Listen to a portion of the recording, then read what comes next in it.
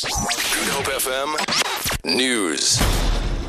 Good afternoon. The ailing economy is expected to take a further beating as the country battles its worst electricity outages in 7 years. Chamber of Commerce and Industry Chief Vusi Khumalo says the potential impact of load shedding on business confidence is inestimable. Chief economist Henk Langenhoven of the steel and engineering industry says electricity disruptions could slash production by 23%. The Reserve Bank last month revised its 2015 growth forecast down to 2.2%. Loan Sharp of the Free Market Foundation says she cannot see how the country can manage growth and create jobs while the electricity crisis persists. Taxi drivers in Milnerton say the MyCity bus service has impacted on their livelihood. The drivers marched through the CBD earlier today where they handed over a memorandum of demands to officials from the City of Cape Town.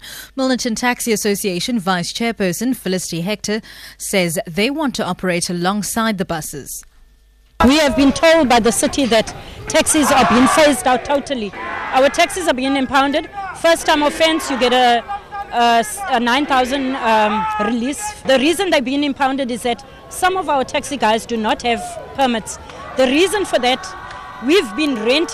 some of us have been renting permits from as far back as 2008 from the guys who've now gained financially from the BRT. The state has been denied permission to reopen its case against former Grand Slam tennis champion and rape-accused Bob Hewitt. Prosecutor Karina Kutsia has asked that Judge Bert Bam reopen the case so she could call another witness. Former South African Davis Cup player Hewitt is on trial for the alleged rape of two of his former students in the 1980s and the sexual assault of a third woman.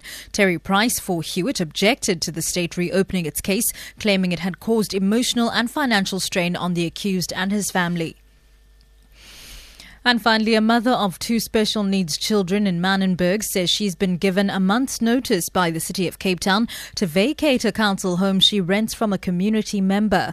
Firdaus Ben says she's been on a housing waiting list for 7 years. Firdaus says she spends most of her time at the Red Cross Children's Hospital with her 5-year-old autistic daughter Kutsia and 6-month-old boy who gets epileptic fits.